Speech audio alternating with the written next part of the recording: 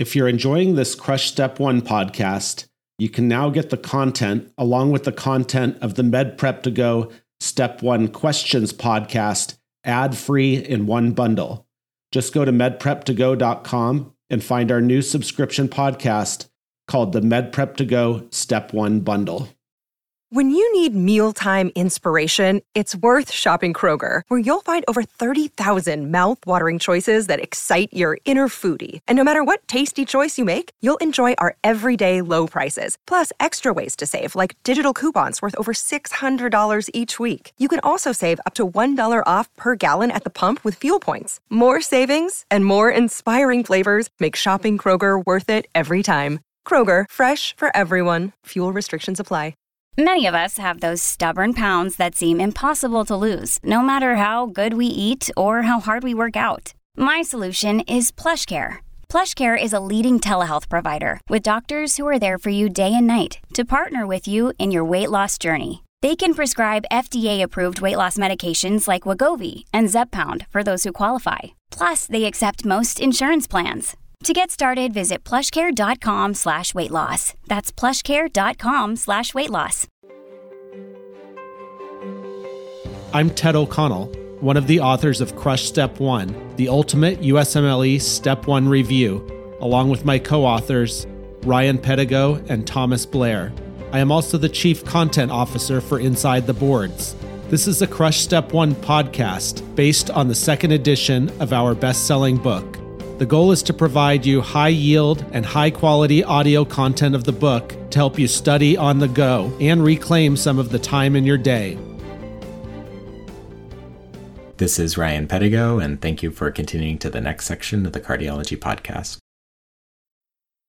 The next section we're going to discuss is electrocardiography. So an electrocardiogram, often referred to as an ECG or EKG, is a great tool to assess the electrical activity of the heart. So when the cardiac myocytes go from polarized and their resting state to depolarized, there's an electrical current generated that we can measure. And the first thing we're going to talk about are the various waves. So there's a P wave, which represents atrial depolarization, a QRS complex, which represents ventricular depolarization, and a T wave, which represents ventricular repolarization. You may wonder why atrial repolarization is not included. And that's just because it usually occurs during the QRS complex, and because the atria are so small in mass and electrical activity in comparison to the ventricles, you just don't see it. So we'll see atrial depolarization, ventricular depolarization, and ventricular repolarization. The P wave again represents atrial depolarization, and after the P wave, there is a pause called the PR segment, and this represents the conduction delay at the AV node. Because if the electrical activity were conducted to the ventricles too quickly, the ventricles would contract before they were completely full. When there's a disease of the AV node's conduction ability, it often manifests as an abnormality in this PR segment or PR interval. The difference between a segment and an interval is whether or not it also includes the wave that is named. For instance, the PR segment represents the conduction delay at the AV node, and that is the space after the P wave ends, but before the QRS complex begins. But when we talk about measuring PRs in clinical practice, we're typically talking about the PR interval. The PR interval includes the P wave, so it's the P wave plus the PR segment. So that's the difference between a PR interval and a PR segment. The next wave is the QRS complex, which is ventricular depolarization. The terminology of the QRS complex is somewhat confusing, but basically if the first deflection is downward, it's a Q wave. If there is no negative deflection to start the QRS complex, there is no Q wave. The first upward reflection, no matter what, is always an R wave, and any downward deflection after the R wave is an S wave. So if you have a QRS complex that just goes up and then down, you have an R and then an S. If you have a QRS complex that goes down, then up, then down, then you have a Q, an R, and an S.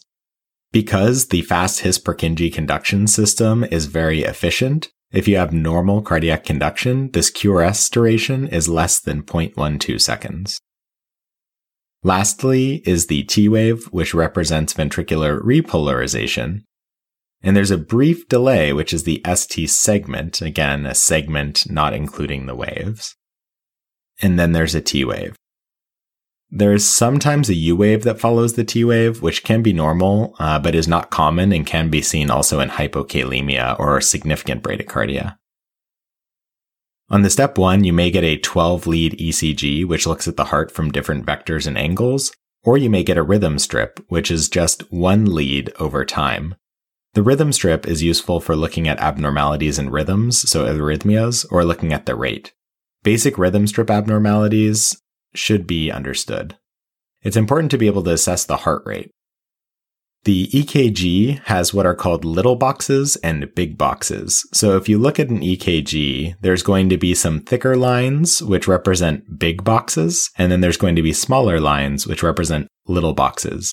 Each little box is 0.04 seconds or 40 milliseconds, and 5 little boxes make up one big box. Therefore, one big box is 0.2 seconds or 200 milliseconds. If you need to measure a PR interval, for instance, a normal PR interval is 0.12 to 0.2 seconds. Therefore, it is 3 little boxes to 5 little boxes, or one big box. You can also count the big boxes between QRS complex to get an idea of the rate.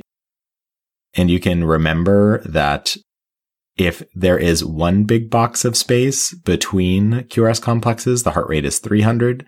If there are 2 big boxes, it's 150, then 100, then 75, then 60, then 50. So 300, 150, 100, 75, 60, 50. So when looking at a 12-lead or rhythm strip, you can get an idea of what the heart rate is if the machine doesn't print it out. A normal ECG is termed normal sinus rhythm, and to be classified as sinus, you have to have a P wave, which is an atrial contraction, before every QRS complex. And that makes sense because when the SA node depolarizes the atria, you get a P wave, and then when it goes through the AV node and the His-Purkinje system and depolarizes the ventricles, you get a QRS complex. It is also normal because there is neither bradycardia nor tachycardia present, so the heart rate must be between 60 and 100. There is one additional criteria for normal sinus rhythm, which is not important for the purposes of the step 1, but the P wave must also be a sinus P wave, meaning that that P wave came from depolarization of the SA node and not an ectopic atrial focus. Sinus tachycardia occurs when you have a P wave before each QRS complex and it's coming from the SA node, but the heart rate is above 100. And of course, sinus bradycardia would be a rate under 60.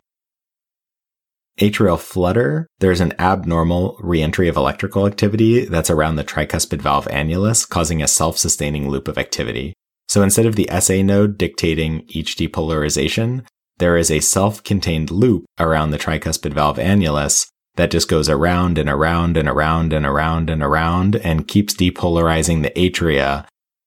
This usually occurs at an atrial rate of 300, but that's way too fast for the AV node to conduct to the ventricles because there's going to be a refractory period. So normally you have what's called a 2-to-1 conduction block, meaning if the atrial rate's 300, the ventricular rate is 150. Occasionally, you may also have other blocks, like a 3-to-1 block, where the atrial rate's still 300 because it's still going around the tricuspid valve annulus at 300, but if only every third beat is conducted, then the heart rate and the ventricles would be 100. This is classically described as a sawtooth appearance because of the presence of the P waves at a rate of 300 on the EKG. In atrial fibrillation, there's random depolarization of various atrial myocytes that's unpredictable and chaotic, so you usually don't get any discernible P waves. And because it's random which beats are conducted, then you're going to have an irregularly irregular rhythm, meaning that it's irregular, but there's no regularity to it. There are some arrhythmias which are regularly irregular, in which the irregularity is predictable and occurs at regular intervals. Patients with atrial fibrillation, because of the stasis of blood in the atria due to no coordinated contraction, are at increased risk of having a left atrial thrombus and eventually embolic strokes, and so they are typically anticoagulated. If they are very low risk, you might be able to get away with aspirin. We will skip the ventricular rhythms because they do require visual input, so please reference CRUSH Step 1. The next arrhythmia we'll talk about is Wolff-Parkinson-White syndrome, also known as ventricular pre-excitation syndrome. We discussed earlier that normally electrical activity can only get to the ventricles through the AV node. If you have Wolff-Parkinson-White, you have an accessory pathway known as the bundle of Kent. And so therefore, when the atria depolarize, instead of just going through the AV node, it can also leak through this bundle of Kent and prematurely depolarize the ventricles. This premature excitation manifests itself as what's called a delta wave, which is an upslope before the QRS complex, and a shortened PR interval. The shortened PR interval is because instead of the normal delay that the AV node provides before the QRS complex, it can prematurely leak through the bundle of Kent, and then it starts a depolarization from myocyte to myocyte once it goes through the bundle of Kent, and eventually it'll also go through the AV node, and then the ventricle will depolarize normally after that. This can potentially cause a few very dangerous tachycardias. One is called orthodromic atrioventricular reentrant tachycardia. The other is called antidromic atrioventricular reentrant tachycardia.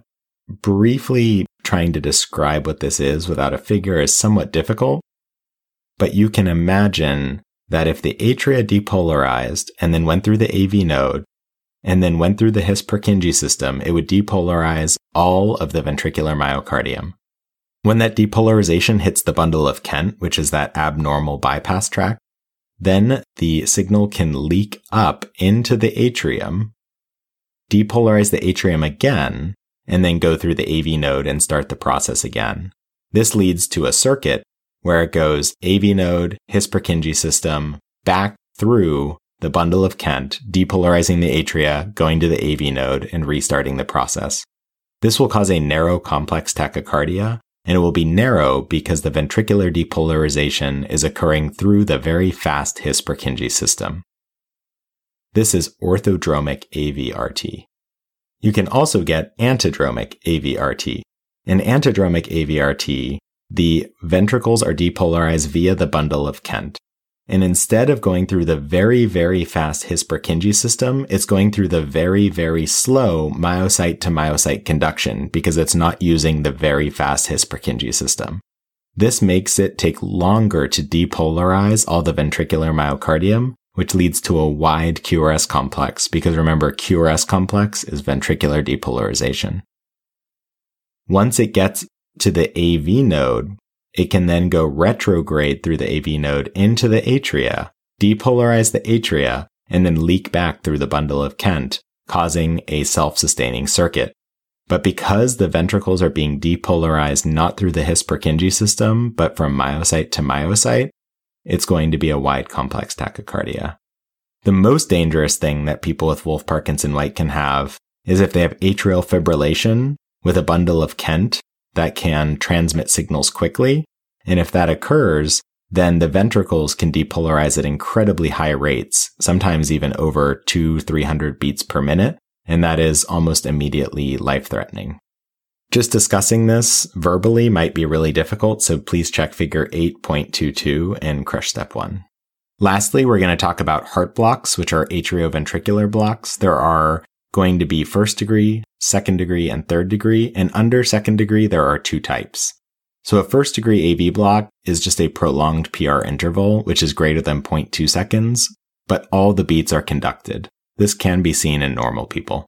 So if the PR interval, which is the P wave and the PR segment, so the space between the very beginning of the P wave and the very beginning of the QRS complex, is more than 0.2 seconds, which is one big box or 5 little boxes, there's a first degree AV block. But all the beats must be conducted. A second degree heart block has two types, and in both these cases, there will be drop beats. The first is called a Mobitz type 1 second degree AV block, which is also known as a Wenckebach block. And there's progressive PR prolongation, and then you have a drop beat. and then it resets the PR interval. So the way to remember this is the chime short, longer, longer block. Now you have a Wanky block. And this just means that the PR interval will get longer, longer, longer. Then you'll have a non-conducted P wave, and then it will reset. A Mobitz type 2 second degree AV block has a fixed PR interval with randomly dropped beats. This is more dangerous because it has the risk of devolving into what's called a third degree AV block. And in a third degree AV block, there's complete AV dissociation. So the atria is depolarizing at whatever rate the SA node wants to, but none of those signals are transmitted through the AV node to the ventricle because there is no longer any conduction of electrical signal from the atria to the ventricles. This means that one of those backup pacemakers that we talked about, maybe the bundle of His or bundle branch or a ventricular myocyte, will now take over as the pacemaker and depolarize the heart, but this is usually at a substantially lower rate and can be immediately life-threatening. Both a Mobitz type 2 second degree AV block and a third degree AV block require pacemaker implantation. Next, we're moving into cardiology pathology. The first section is congenital heart disease, and there are many congenital heart diseases, and these are broadly classified into two categories, cyanotic and acyanotic. Cyanotic heart diseases usually have right to left shunts, so that deoxygenated blood from the right heart is put into the systemic circulation, so you get cyanosis because that's bypassing the lungs, not getting oxygenated. Acyanotic lesions often have left to right shunts, so oxygenated blood then gets recycled to the right heart and the lungs and doesn't cause cyanosis. The 5 main testable cyanotic heart diseases can be remembered by using your hand. So if you're driving or if you're at the gym, maybe don't do this. But if you're not, go ahead and follow along. So give me one finger up, so a thumbs up with your hand. And that is to represent truncus arteriosus. So normally the truncus arteriosus divides into the pulmonary trunk and aorta. If that doesn't happen, you just have the one trunk, which is a aorta and pulmonary artery. And so that's why it's one thumb up, because it's one artery. Next is 2 fingers up. So peace sign, but then cross your fingers. This is transposition of the great vessels, because like your fingers are crossed, these vessels are crossed. The aorta and pulmonary artery are transposed, switched. So the aorta comes off the right ventricle, and the pulmonary artery comes off the left ventricle. This causes 2 completely separate circulations. So the right ventricle is pumping deoxygenated blood to your whole body, which then goes to the right ventricle again. The left ventricle is pumping oxygenated blood to the lungs, but then it comes back to the left atrium and left ventricle. You can imagine that this would be incompatible with life, and that's true unless there's a shunt that connects the 2 systems. So if you have a patent ductus arteriosus or a patent foramen ovale, you have some way to get blood from the left heart to the right heart, and that can be a temporizing thing and keep the person alive until more definitive surgery. So we had thumbs up for truncus arteriosus, 2 fingers crossed for transposition of the great vessels. Now you're going to put 3 fingers up, and that's for tricuspid atresia. So 3 fingers, tri. So absence of the tricuspid valve means there's no connection between the right atrium and right ventricle. And so the right ventricle is not receiving blood. It's not receiving that preload that the right atrium normally gives. That leads to underdevelopment of that RV, so it's hypoplastic, so it's small and weak. You must have both an atrial septal defect and a ventricular septal defect to maintain blood flow. Then it can go from the right atrium through the ASD to the left atrium, from the left atrium to the left ventricle, through the VSD to the right ventricle, then it can get to the lungs. Now we have 4 fingers up for tetralogy of Fallot, because tetra is 4 for 4 abnormalities. Tetralogy of Fallot can be remembered with the mnemonic PROVE, although it's only 4. PROVE has 5 letters, so we're only using the first 4 letters of PROVE, P-R-O-V. The P is pulmonary stenosis. R is right ventricular hypertrophy, and this causes a boot-shaped heart. O is overriding aorta, and V is ventricular septal defect.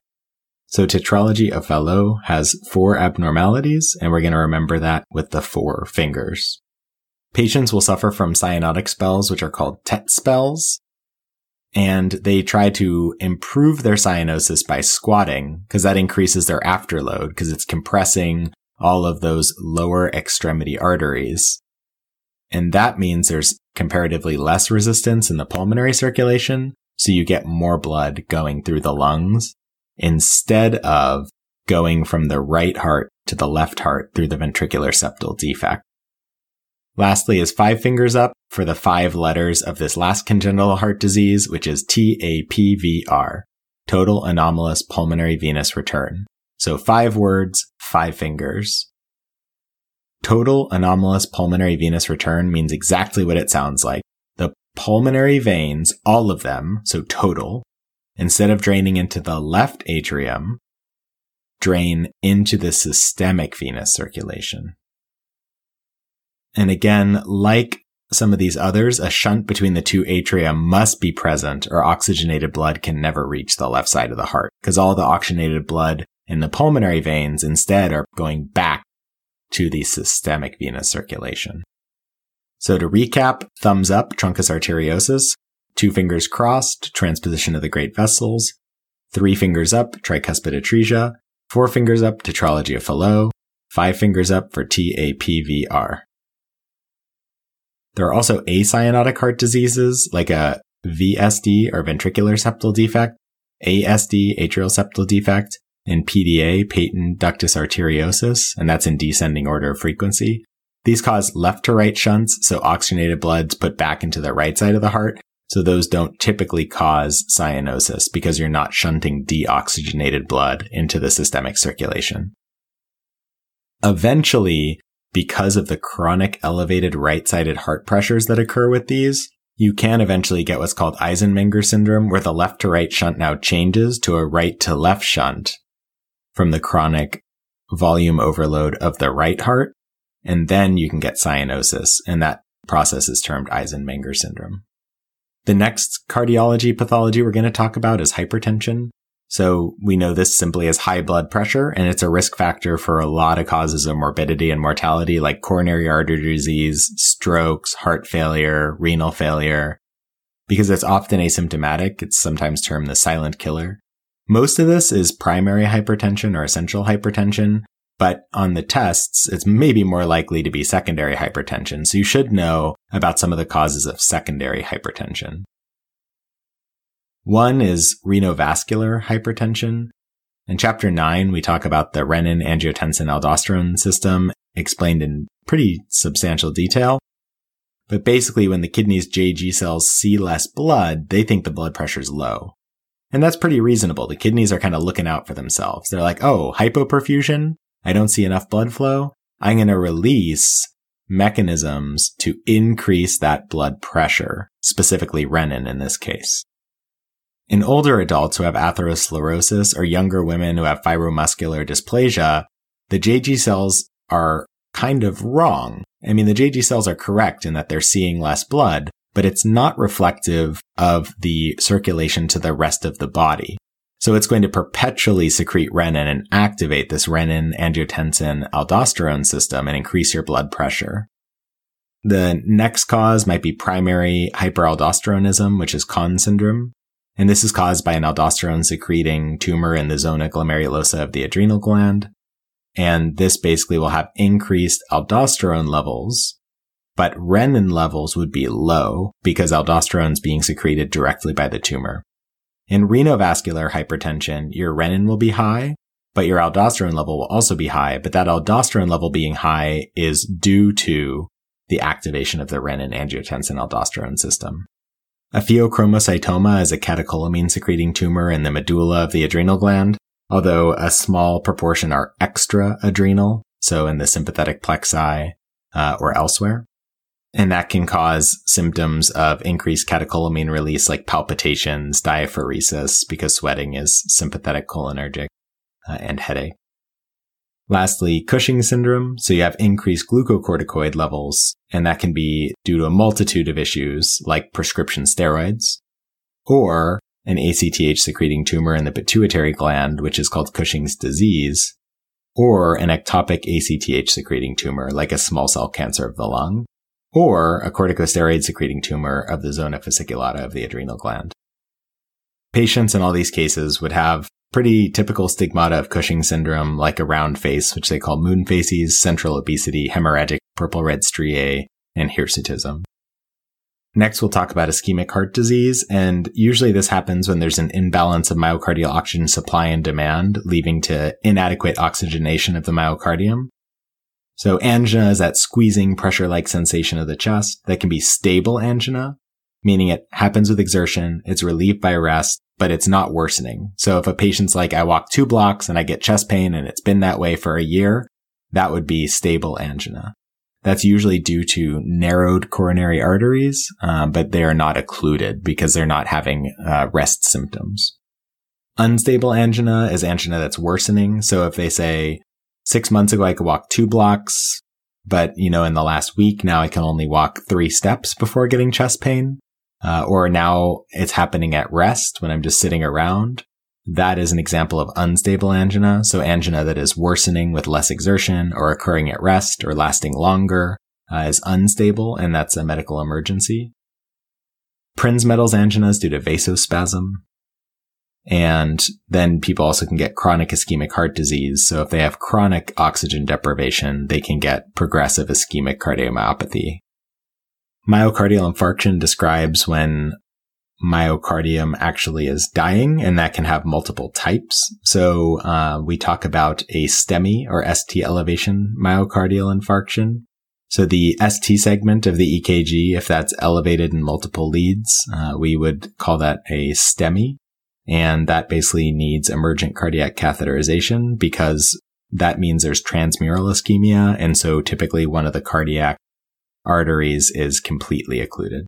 A NSTEMI, a non-ST segment elevation myocardial infarction, means that you are having heart death, so myocyte death, but you do not meet STEMI criteria on the ECG. There are multiple different types of NSTEMIs, the specifics of which are not important for the step 1, but these patients would have a positive troponin, but they would not meet STEMI criteria on an ECG. Because there's a multitude, there's actually separate types of NSTEMI. And so someone who's in septic shock may actually have an NSTEMI just because their blood pressure is so low, it leads to myocardial necrosis. But then the problem isn't exactly with the heart. The problem is that they're septic shock. We measure these historically with CKMB, which is a subtype of creatine kinase that's more specific to muscle. But now we're using troponins, and there's more and more sensitive assays of troponins. And usually within about 4 hours of myocyte death, that's detectable in the bloodstream and stays elevated for about a week. One of the previously tested things is that CKMB normalizes within a few days, whereas troponin stays positive for longer. So some people may test that CKMB can help diagnose reinfarction, although that's probably becoming less and less pertinent. Ischemia or other things can lead to heart failure, and heart failure is an inability of the heart to supply sufficient blood flow to meet the metabolic needs of the patient. And those can cause different signs and symptoms depending on which side of the heart is affected. First, for heart failure, we breach those into 2 things. One's with systolic dysfunction or diastolic dysfunction. And so you will hear what's called HFrEF, which is heart failure with a reduced ejection fraction, meaning the systolic function of the left ventricle is depressed. And you'll hear HFpEF, heart failure with a preserved ejection fraction, which means that the heart can squeeze out what's delivered to it, but because there's a stiff ventricle that can't fill well, the ventricle can eject the blood it receives, but it's not enough blood. We may also classify this in left-sided failure, right-sided failure, and biventricular failure. So left-sided failure occurs when the left ventricle cannot eject sufficient blood into the aorta, so that can back up into the lungs, producing pulmonary edema. You may get bibasilar inspiratory crackles. You may get orthopnea, which is difficulty breathing while lying supine because you get increased venous return, and now you have increased preload that eventually will make its way to the left heart but cannot be ejected. So these patients may sit up at night to try to prevent that. And they may have an S3 or S4 sound, which we talked about previously. Right-sided heart failure, on the other hand, occurs when the right ventricle cannot eject sufficient blood into the pulmonary artery. The most common cause of right-sided heart failure is left-sided heart failure. When the right ventricle fails just because of the lungs, or like a pulmonary embolism, chronic lung disease, which causes really high pulmonary vascular resistance and increased afterload on the right heart, and the LV is fine, we call that cor pulmonale. So that would be often from COPD, obstructive sleep apnea, pulmonary embolism, where the LV is fine, but the RV has failed due to some problem with the pulmonary circulation and or lungs. Because now the right heart is failing and cannot eject the blood that is delivered to it effectively, you'll see jugular venous distension because the venous return to the right heart is backed up, and you see that when you look at their jugular vein. You'll see edema because we talked about the Starling forces. You'll have increased hydrostatic pressure in the capillary beds, which promote fluid leaving the capillary beds and going into the interstitium, and that manifests itself as edema. You can even get hepatomegaly and congestive hepatopathy because the hepatic veins drain into the vena cava, which is now extra plump. You can also have diseases of the pericardium, pericarditis being the most common, characterized by inflammation of the pericardium, and it can be infectious, which is much more common, or non-infectious. Infectious causes usually being Coxsackie virus, tuberculosis, etc. There are also non-infectious causes like uremia due to renal failure, autoimmune disease, cancer. The classic findings are that patients will have chest pain relieved by sitting forward, and they may have a pericardial friction rub because that inflamed pericardium no longer provides that nice smooth surface for the heart to beat against. On the EKG, you'll show diffuse ST segment elevation and PR segment depression, and that can be differentiated from a STEMI because it encompasses all the leads, whereas a myocardial infarction that's a STEMI only usually has the sections of the heart supplied by that occluded artery. Knowing the EKG leads, which represent different arteries, are beyond the scope of this chapter. Although pericarditis is often self-limited, you can get pericardial effusion and potentially even constrictive pericarditis. A pericardial effusion we talked about is an accumulation of fluid in the pericardium, and because the outer pericardial sac is fibrous, it does not distend easily. So if you get rapid accumulation of fluid, even a relatively small amount of fluid will not be able to expand the fibrous pericardium and instead push back on the heart, preventing it from filling. With a really large effusion, you may see something called electrical alternans on the EKG, where the QRS complexes get bigger, smaller, bigger, smaller, bigger, smaller. And that's because on a beat-to-beat basis, the heart is swinging back and forth in your chest, getting closer to and then farther from the EKG leads. When you have pericardial fluid that is now impeding your heart from filling, you now have pericardial tamponade, which is a medical emergency. The classic thing is Beck's triad, which is hypotension, and this is from decreased cardiac output, because remember that your cardiac output is based on your stroke volume and heart rate, and if you cannot fill your heart, you cannot have a sufficient stroke volume.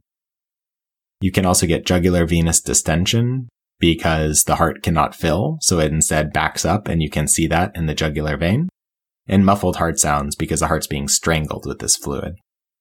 If you diagnose pericardial tamponade from a medical cause, immediate pericardiocentesis is indicated, where you stick a needle into the pericardial sac and drain the fluid.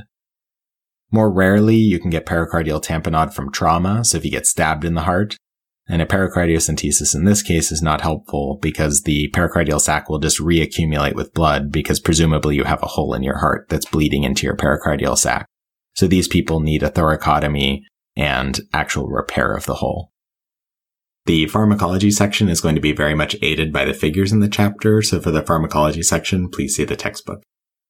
Thank you very much for listening to the podcast, and we hope this helps your understanding of cardiology for the USMLE Step 1. With that, we wrap up today's episode of the Crush Step 1 podcast. A big thank you to Elsevier Incorporated, the publishing company behind Crush Step 1, as well as all of my other books, for allowing us to put out this book in podcast format. Thank you for joining us, and please check out our other chapters.